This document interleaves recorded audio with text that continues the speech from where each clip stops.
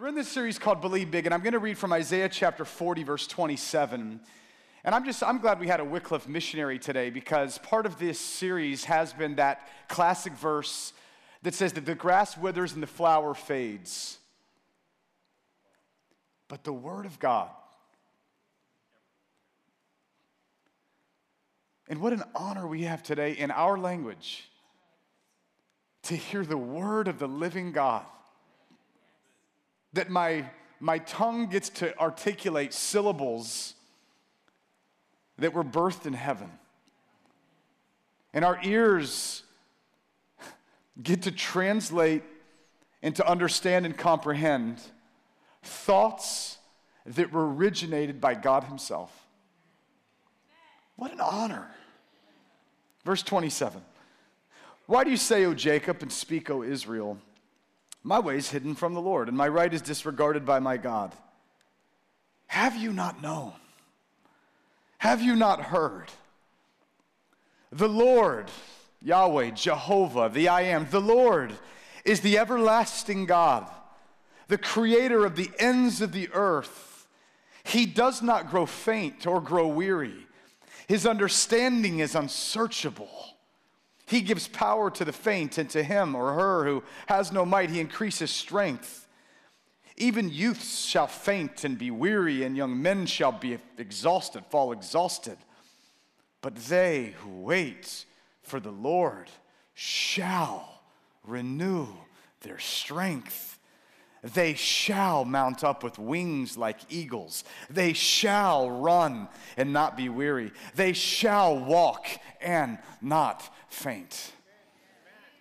God, help in Jesus' name. And everybody said, amen. You can have a seat.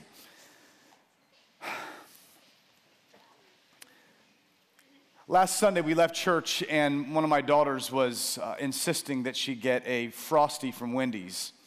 I don't even know if it's actual food or not. I don't know if there's any nutritional value, but she likes chocolate Frosties.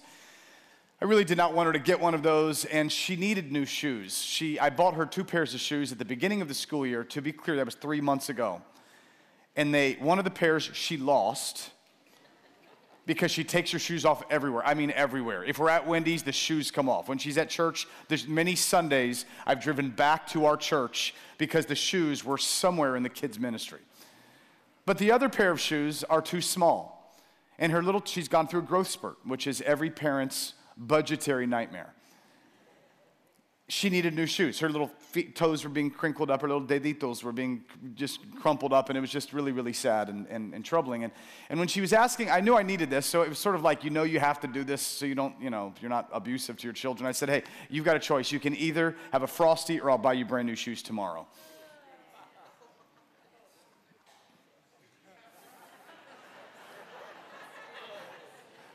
That's when you know you've got a sugar addiction.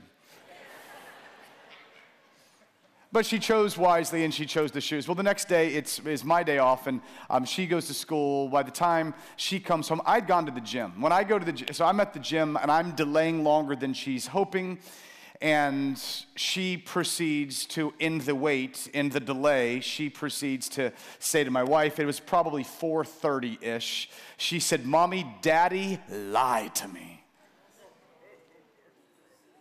Daddy lied to me. Now, I did not know this until I'm coming home, because when I came home, as soon as I walk in the door, now every man is hoping when he walks in the room that when he walks in his house, what he's hoping to hear is, the king is home, something like that.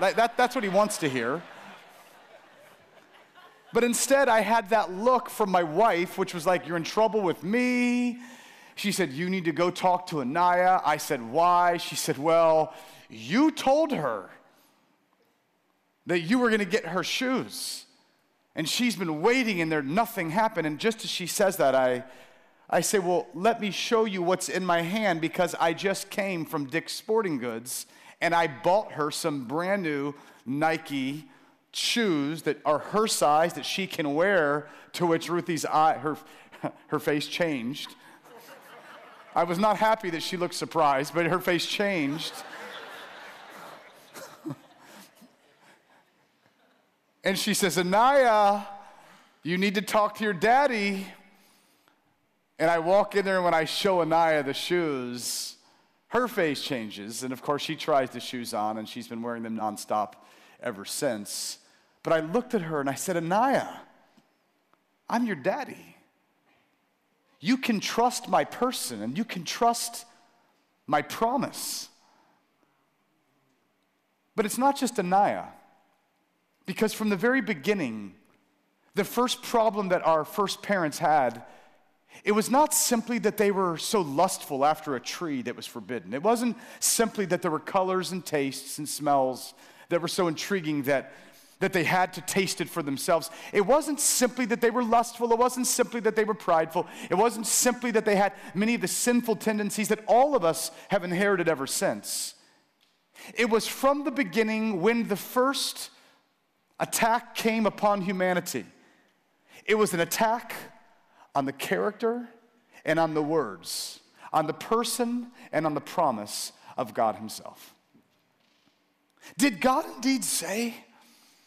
Is that really what God said? And if he did say that, why would he say that? And when we come to Isaiah chapter 40 now, we find that this is a pattern of humanity that's been around ever since. In fact, in verse 27, we really get the genesis of this entire chapter.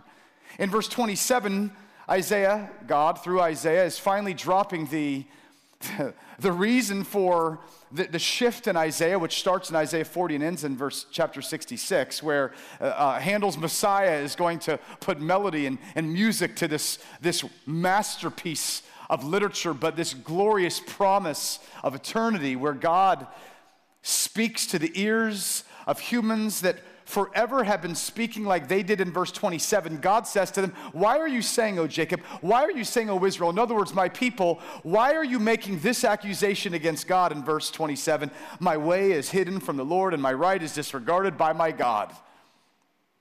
In other words, he's calling them out on an accusation that they have brought before God, that in the midst of being exiled, in the midst of watching Babylon arise and Persia arise, in the midst of watching all of these other nations, in the midst of watching life not turn out like you were wanting life to turn out, in that place, they have said, oh, why is my way hidden from God? In other words, is God not big enough? Is God not strong enough? Does he not have clear enough vision that he can see what I'm doing? Or if he does, it says, why is my right disregarded? Let's get really clear, to use last week's words. They are making the accusation that either God is not great, he cannot see, or God is not good, and he disregards my rights.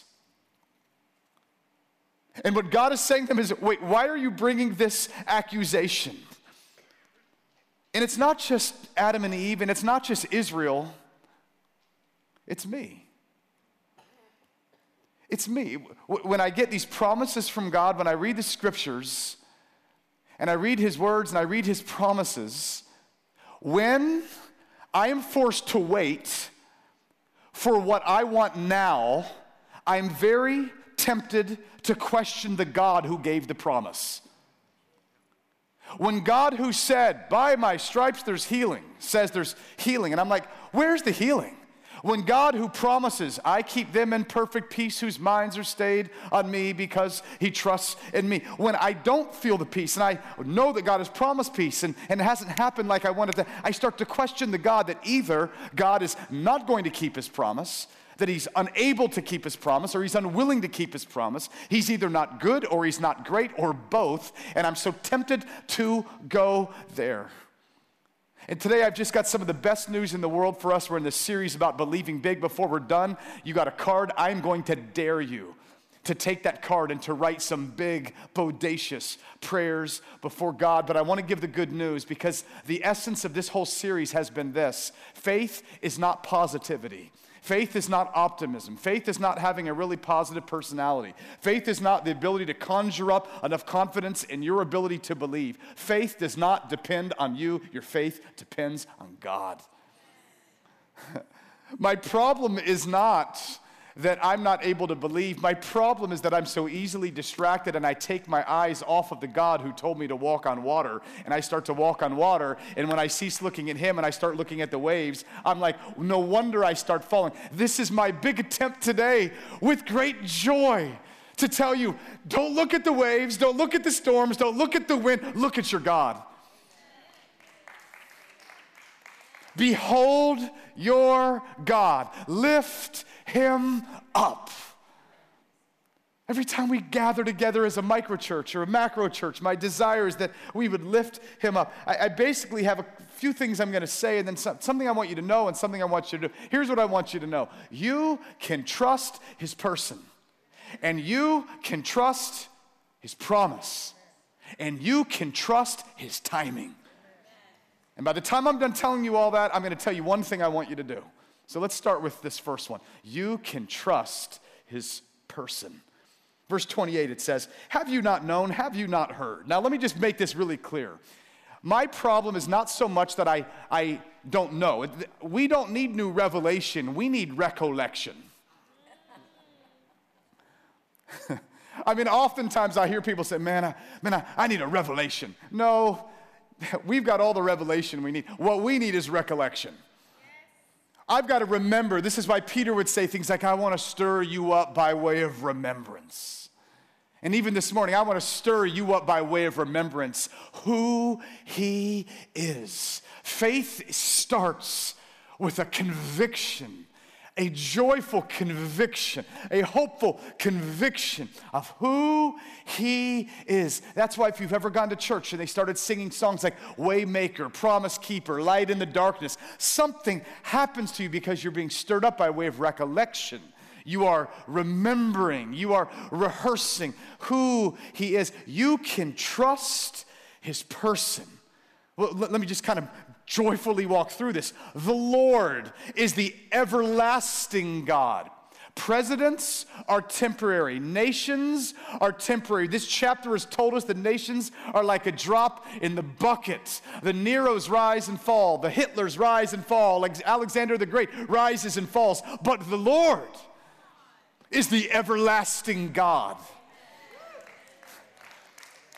The psalmist would say, from everlasting to everlasting, you are God. You have no beginning and you have no end. This is the reality of God, that he is infinite. There is an infinity to God, that there is a eternality to God. And we get this. If you've ever had a great vacation that was a week long and on day 5, you started fretting because you said there's only 2 days left. You ever done that? You ever watched a good movie and you're like, oh no, this has been awesome. And you're like wondering how you almost can't enjoy the rest of it because you know it's going to end and you're going to end up at, the sequel, which you know is going to stink. AKA The Matrix, whatever it is that. I'm sure hoping Matrix Resurrections is better, right? But he's everlasting. If you're a Gator fan, I remember when I graduated the year that we won our first national championship. Danny Werfel got the Heisman Trophy, and I remember listening to the news, and I was all excited. I was listening to sports talk radio, and they said something that ruined the rest of the season. They said, hey, folks, don't take for granted what you got right now. Nothing lasts forever. And I said, oh, shut that wicked prophet's mouth up. But sure enough, within a few years, Steve Spurrier got tired, I think, of all the Gator fans expecting because the next year, it's like the Gators were like number 3, and everyone's like, what's the problem? And the next year, they're like number 2, and everyone's like, oh, this is horrible. And then, of course, there was another dynasty that came along, and there was a Tim, I forget his last name, Tim something. I forget, Harvin. No, that was Percy Harvin, whatever his last name was. Tebow, that's right, thank you, Tebow. And they won a championship, and then another one, and I was listening to the radio again. I was enjoying that senior season, and then they said, hey, folks, it's like the same guy again. I hated this line. Don't take it for granted. Wah, wah, wah, wah, wah, wah, wah. Nothing lasts forever. I said, that's horrible. Surely it can last forever. You ever heard of Alabama?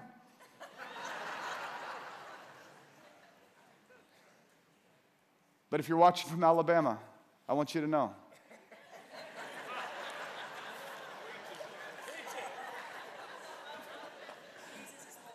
Nothing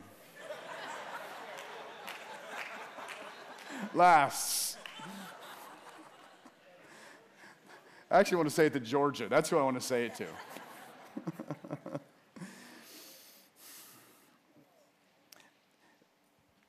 I'm on a missions board, and we had to make a decision about a missionary. And he had been a missionary, and he was being up for a position of management and leadership over a region.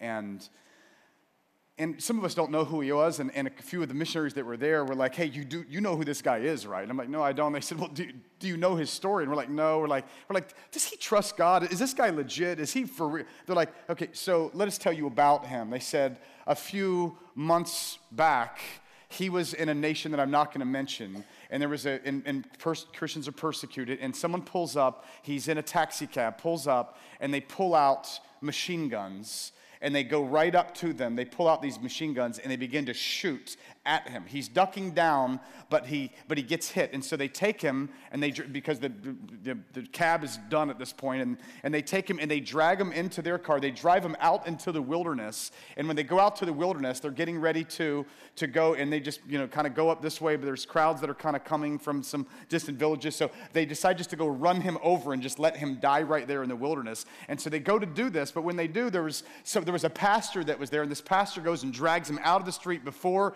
they go in and run him over, but he's dying of all these injuries. He's bleeding out. It's really bad. They get on the phone. They make a call. They need someone to come, and so they say, can someone come? This guy's life is in danger, all of this kind of thing. So they make the call. They do all of this. There's someone that's going to need to help, but the people that need to do it are actually going to have to come from Europe. They're going to have to fly in from Europe, and they're going to have to get there. It's a devastating situation, and so they're on their way in. They're going to kind of come and do their thing, and bottom line is that the medical practitioners make it. The guy's life is saved. It's all a wonderful story. It's all incredible. This is the miracle part of the story.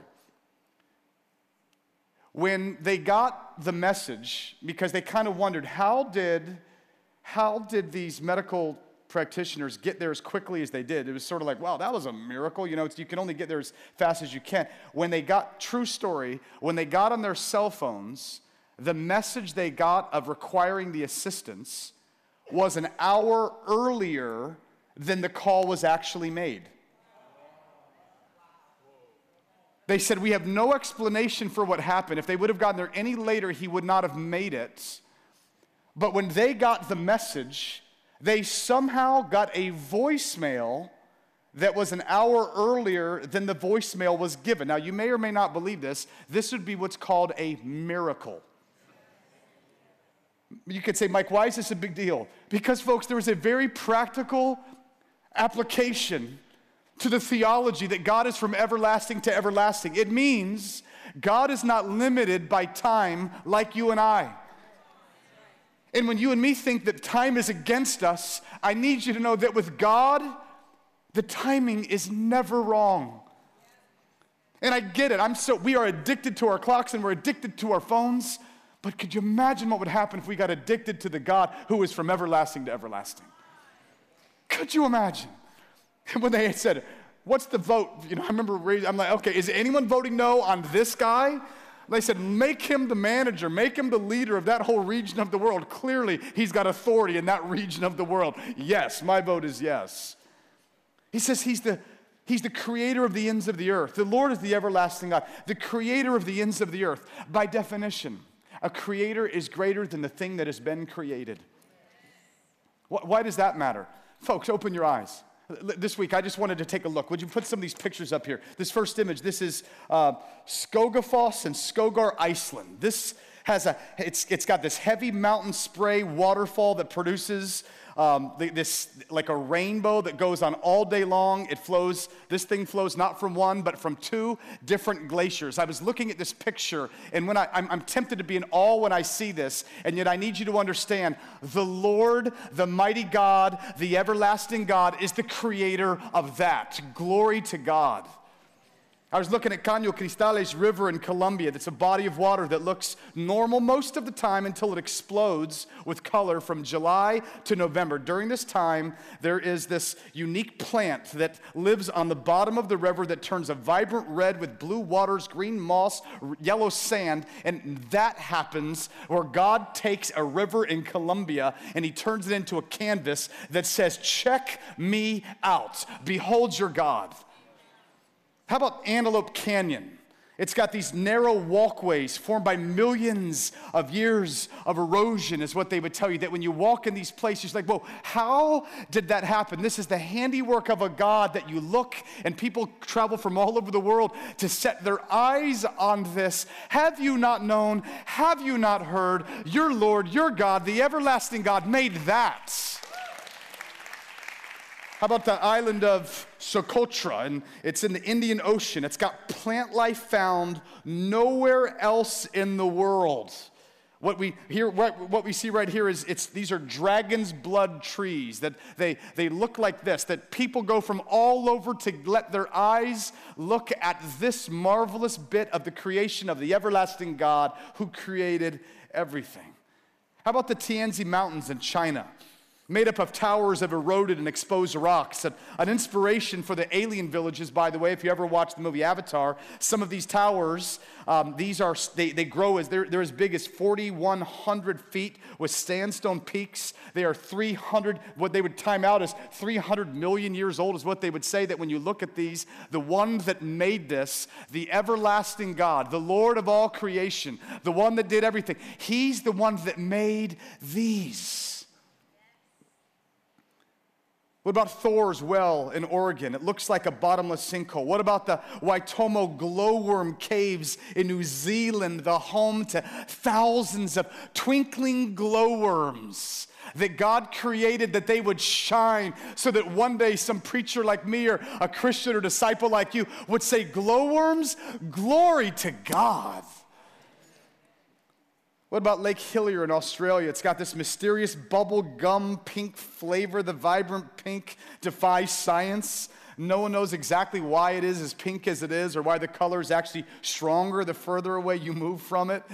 Most believe that it's caused by some specific algae that God put in that lake because of its high salinity. It mixed with this pink bacteria called halobacteria, and it produces that. Double bubble. Next time you choose some double bubble, why don't you just say, glory to God. The redwoods in California, some of the tallest trees that have been grown, they just grow and they grow. They declare the glory of God. The Ha Long Bay in Vietnam, its incredible limestone towers take visitors' breath away when they go and go to that next picture, and all the way from Vietnam, they will go and they'll have to go on a helicopter to see these like they are. And you can, what I'm trying to say is, when I'm reading where it says that the everlasting God is the creator, he is the creator of the ends of, if you've ever been amazed with a sunset, if you've ever been awestruck by the creation, I'm not saying don't be awestruck. I'm just saying you better get the right object of your devotion, because the object should be God. Glory to God in the highest. And it says about him, the Lord, the everlasting God, he doesn't faint. He doesn't grow weary.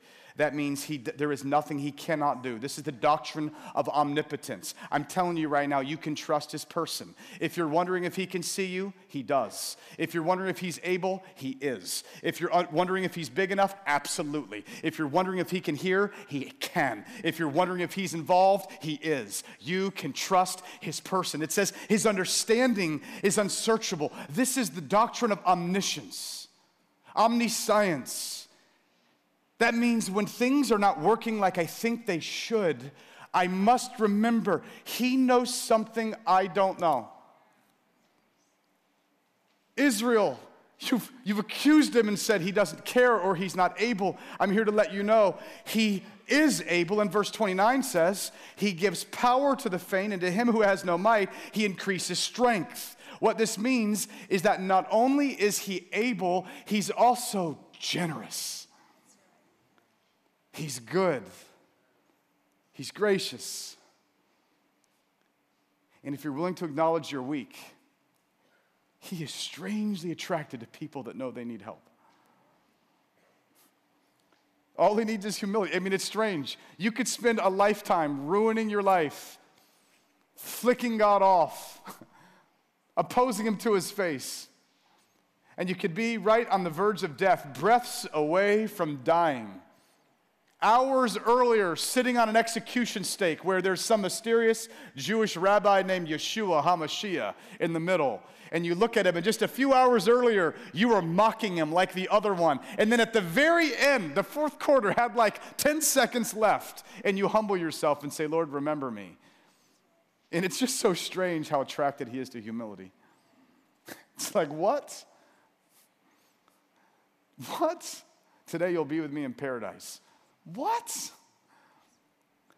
You could spend a life ruining yourself, and then you choose to humble yourself, and he lifts you up every time.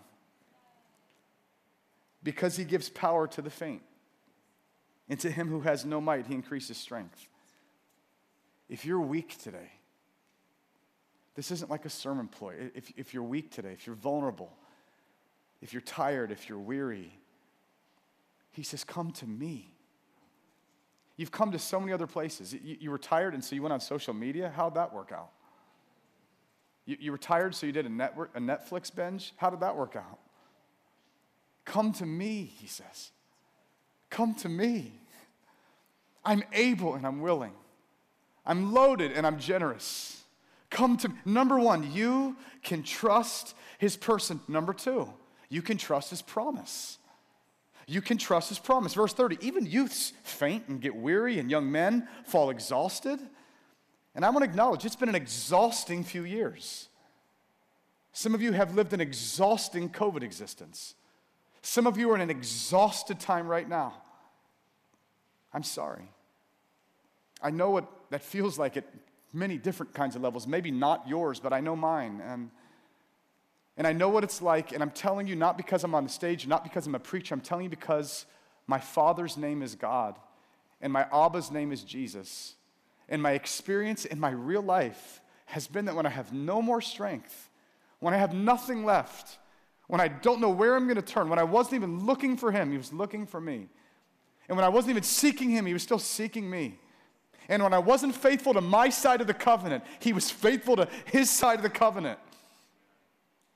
And I don't know how to explain how many of us are going to get to heaven one day, and we're going to look back and say, you did that, and you did that, and you did that, and you were loyal there, and you were faithful there, and you kept your word there. Wow, Jesus, wow, oh my God, oh my God, oh my God, oh my God, oh my God. It's just as clear as you could fly across the world, look at Iceland and say, glory to God, and Australia, glory to God, and the Great Lakes say, glory to God. You're going to get to heaven, and the video of your life is going to be replayed. Things you never even said thank you for. You are going to drop down on your knees and say, glory to glory to glory to glory to glory to glory to God. He's faithful. He's more faithful than we've given him, an ounce of credit for. I'm telling you, it's been minuscule, the glory that's been given in response to the greatness of his faithfulness. Great is thy faithfulness, Lord, unto me. You can trust his promise. Verse 31 says, but they who wait for the Lord, and here's the promise in this passage, they shall, I'm just going to say it, shall.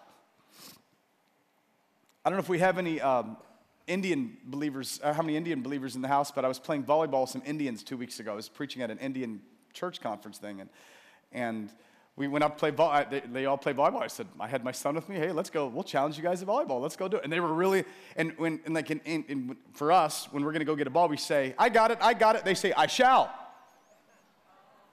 I shall. I thought it was a joke. I didn't know. I kept hearing I shall. I'm like, you shall? I'm like, it sounds like the Lord.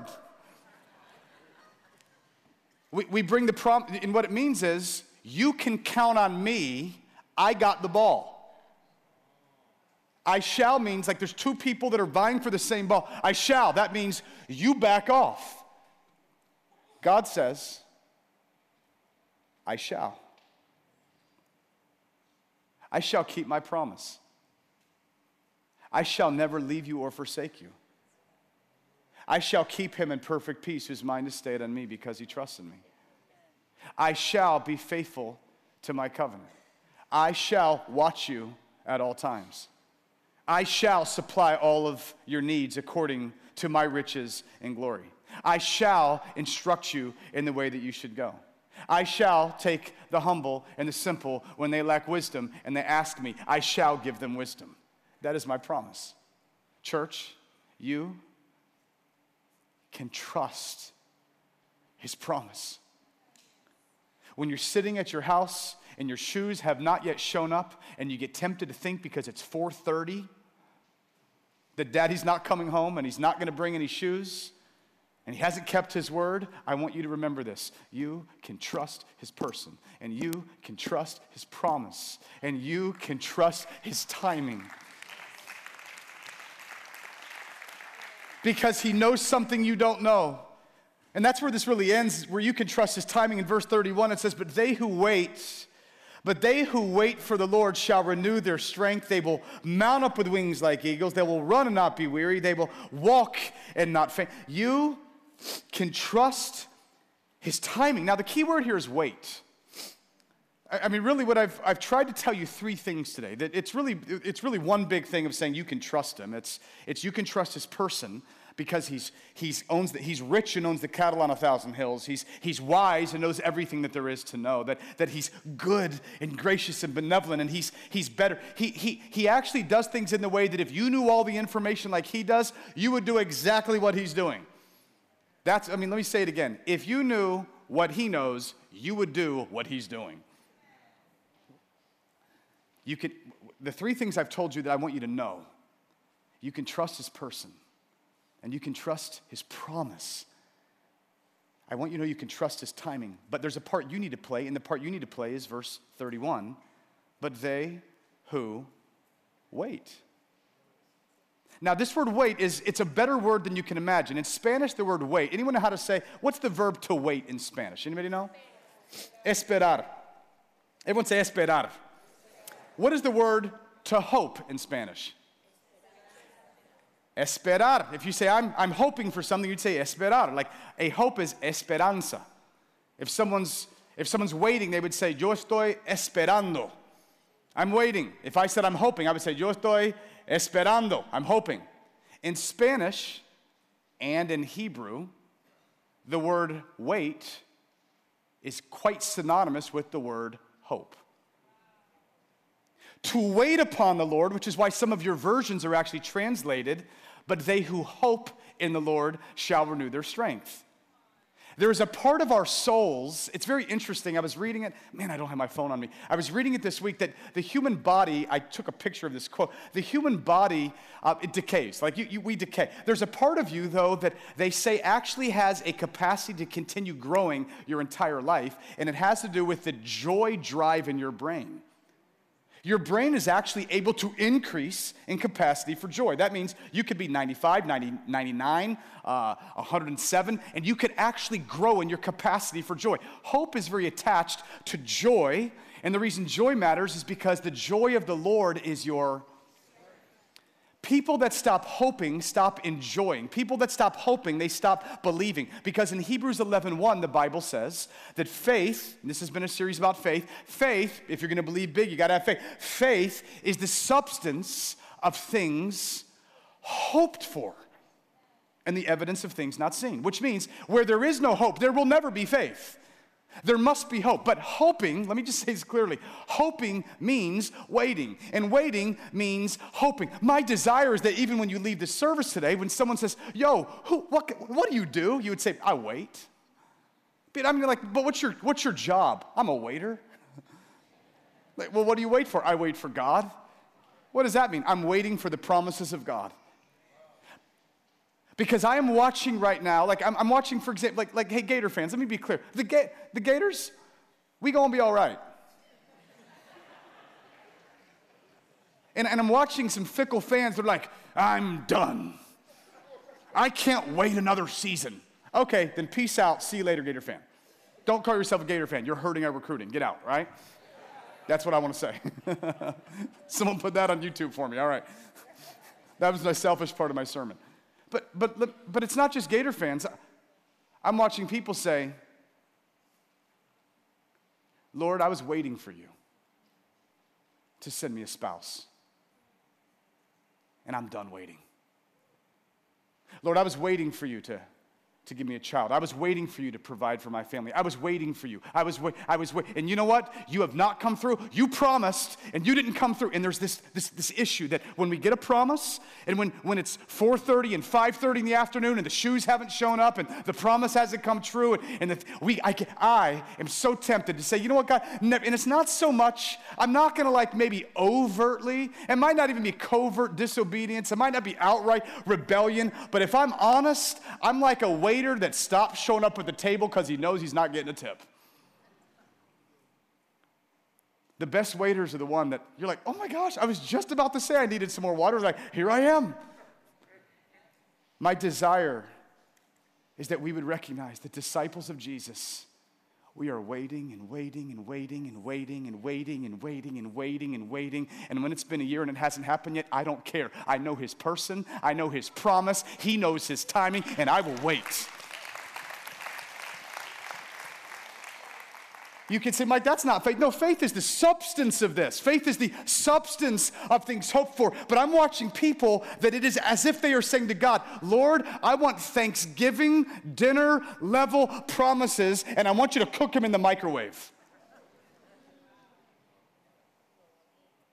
What I want is, man, not dry turkey and some really good mac and cheese, and that's got the stuff on top, and some sweet potato casserole, and I want the green beans that are seasoned the real way, you know, and I want all the pies, but Lord, I'd also like you to do this in the next 9 minutes, and when the beep goes off on the microwave, I want to have all the promises of God to be yes and amen. And I'm just here to tell you, what if God has promises for your life that cannot be heated up in the microwave?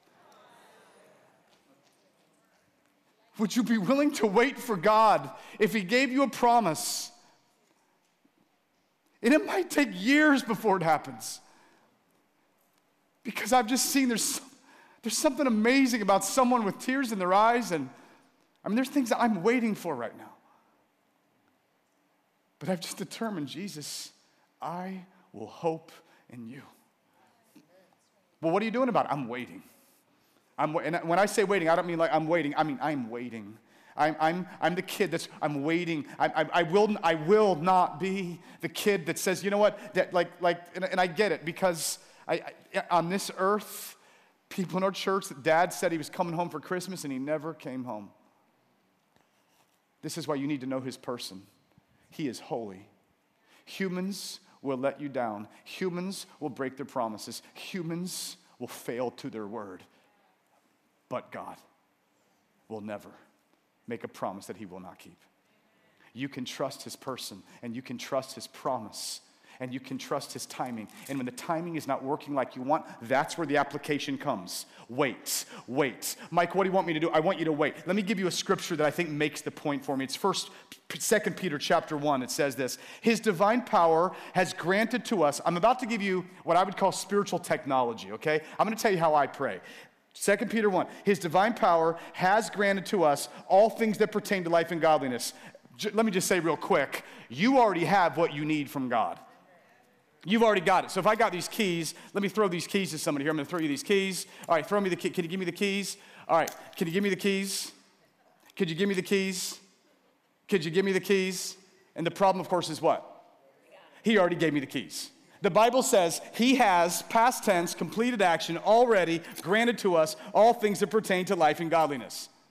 Let me just say this clear. You've got what you need.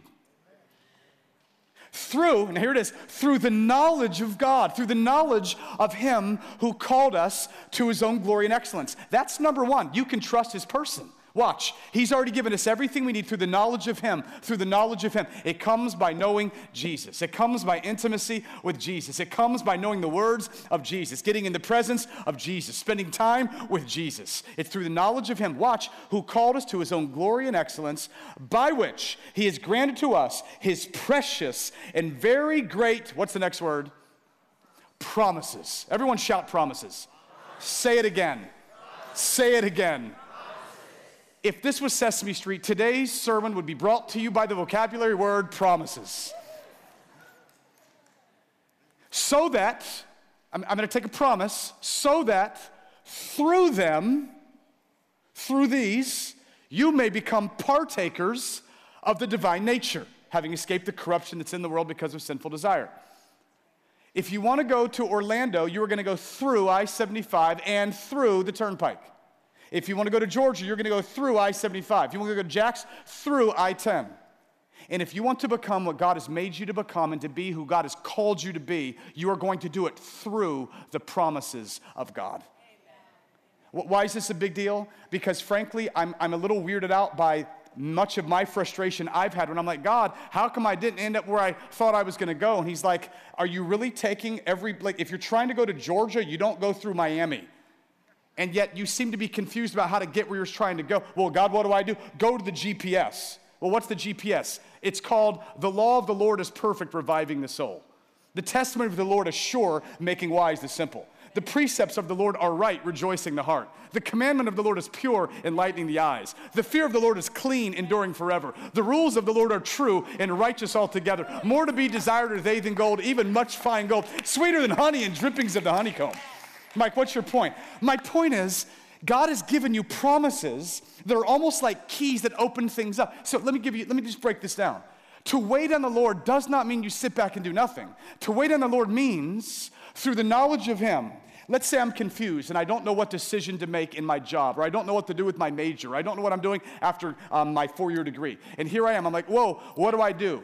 Number one, who is God? I'm going to remember who is God. I'm going to go look at pictures of the world and be like, okay, wait, God, you are the God that's all wise. Your understanding is unsearchable. And you said, you gave me a promise, and here comes a promise, James 1. Do any of you lack wisdom? Let him ask of God, who gives to all liberally and without reproach, and it will be given to him. So here's what I do in situations like that. I'm so confused, I don't know what to do. This is what I do. I say, okay, I pray, God, I know who you are. You are faithful to guide me. You are my shepherd. You shall guide me. And you said, now this is where I grab the promise. You said, if I ask for wisdom. So I'm going to go ahead and make the ask. Wisdom. The Bible says call out for wisdom. So I just go ahead and call out. You said you would do that. This means when I'm lacking peace. Oh my gosh, I've got no peace. Oh my gosh, I have no peace. I have no peace. God, the scripture says, you are my peace. That's who you are. Jesus goes on a cross where he became my peace. And you said, you keep him in perfect peace whose mind is stayed on you because he trusts in you. You said, your promise, Philippians 4, do not be anxious about anything, but in everything, by prayer and supplication with thanksgiving, let your requests be made known to God, and the peace of God, which passes all understanding, will guard your heart and minds in Christ Jesus. Lord, you said, now, so literally, I'm saying I literally say these things out loud because I'll be driving down the street and find my mouth literally saying things like, oh my gosh, out of my mouth will be, out of my mouth. Does anyone here ever complain? Does anyone ever grumble? Well, you already know how to do the opposite of what I'm saying. What is grumbling? Grumbling is grabbing the devil's promises. God is calling us to grab his. What about if you're sick? God, you are a healer. And your word says that you were wounded for our transgressions. You were bruised for our iniquities. The chastisement for our peace was put upon you, and by your stripes there's healing. Well, Mike, what if it doesn't happen that very second? Then I wait. What if it doesn't happen the next day? Then I wait. What if it doesn't happen the next month? Then I wait. There is something glorious about somebody you're looking them in the eyes, and the rest of the world says, you're still waiting for that? Yeah, my king 2,000 years ago said, he'll be right back, and I'm letting you know, he's coming back. Church, I want you to wait. How do I wait? You embrace the promises and ask. I gave you those cards because when you finish today, before you leave, I'm going to dare you to take the card out and to write down something that you'd be willing to wait for and to pray for. I want you to ask big. In fact, there might be a lot of things that you're going to pray for. If you're at home, you can just write this on a card somewhere and put it in your Bible or journal or somewhere in a phone. I want you to pray and keep on praying. I want you to ask and keep on asking. I want you to hope and keep on hoping. I want you to believe and keep on believing. I want us, though, to be a body that says, you know what? We will not stop trusting. We will not stop believing. And when I get weak, I will look at him because you said those that wait upon you, they renew their strength. It is uncanny how circumstances might not change at all. And somehow there's a new strength in you when someone says, what happened? Man, I don't know. I went to breakthrough. I'm physically exhausted, but inside I've got this hope and this buoyancy. And I've got the strength. And how? You're like, I don't know. All I did was hope in the Lord, and he renewed my strength. I'll just tell you two stories to end it. First one, I was hearing about a woman that went into business. She got raised by a really successful, strict dad, and she went into business. Just, kick butt, a businesswoman. Her dad went into a little business thing with her, and when he did, there was a point they had to sign something together. She needed to trust him, and she did. And he ended up stabbing her in the back and basically gave her the shaft and took a bunch of money from her because she trusted him. And she went to him and said, Daddy, I don't understand. Like, why would you do this to me? And he looked at her and he said, I just gave you the best lesson you'll ever learn. You cannot trust anybody. And there's some of you that have learned that lesson very well. The problem is, when you live a life on guard because you cannot trust anybody, you never can become like Abraham, who trusted God and God counted it to him as righteousness. Second story, in the Gospel of John, there's three people that he adored, Mary and Martha and Lazarus. And Lazarus was sick, and they gave word to Jesus. And they said, Jesus, the guy you love, Lazarus, he's sick. He said, okay. He's sick. In other words, you're a healer. You heal people all the time. Go from where you are, come to us, and come heal Lazarus. But Jesus doesn't. He delays. And Lazarus dies. Jesus finally comes after he's been dead for a few days, and when he finally comes, Martha runs up to him. Mary approaches him, and both of them give the same accusation of sorts, not as harsh as Isaiah's. They said, Lord, if you were here, he wouldn't have died. And I have prayed that prayer so many times. Lord, you could have stopped that accident. God, you could have healed that sickness. God, you could have stopped that marital breakup. God, you could. Lord, if you were here. To which Jesus says to her, he says, Martha, Lazarus is going to rise. To which Martha gets theological. She's like in the left brain. She's in the left brain doing her, slow track thinking of like, yes, I know the theology of the doctrine of the resurrection, that in the last day there's going to be a resurrection of the just and a resurrection of the unjust. And he goes to her and she's giving him like kind of like a calculus answer. She's in the left brain thinking it through all of this. And she says, yes, I know that at the end he's going to resurrect because that's how it is. And then Jesus, he's like, Martha, get out of your left brain alone. Get into your right brain right now. Martha, it's not just that in the last day there's going to be a resurrection. Martha, I am the resurrection and the life. I am the resurrection. And if you believe in me, you're never going to die. And if you do die, you won't really be dead. You'll be alive more than ever. I am the resurrection. And Martha, I'm about to go raise Lazarus. And he is. He's going to raise Lazarus physically from the dead. But he had a lesson to get to her first. Because he's like, I'm going to go and resurrect her, but you need to know something. It's not just that I'm raising your brother. I need you and people 2,000 years later in Gainesville to know, I know what you think you want is an answer to that prayer right now. I know what you think you want is a fulfillment of that desire. I know what and there's nothing wrong with the desires. But it's like he would look at us and say, you know what you really want? You've really been longing for me all your life. I am the resurrection and the life. I am the Lord who heals. I am the Lord who is your peace. I am the one that gives you hope. I am the one that puts marriages back together. I am the one that reconciles families. I'm the one that can take dead things themselves and bring them back. And if you're still wondering if you can trust him, here's how I know you can. Because for Jesus to clear out Lazarus' grave, he's going to have to fill his own. How does he have the stuff to pay for resurrection?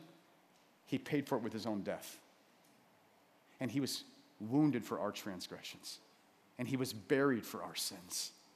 And he adores us. And on the third day, he rose again. And whoever trusts in him, they come alive. And if you're wondering if you can trust his person, and you're wondering if you can trust his promise, and you're wondering if you can trust his timing, I'm here to tell you that the evidence is a bloody cross and an empty tomb and a God who never lies.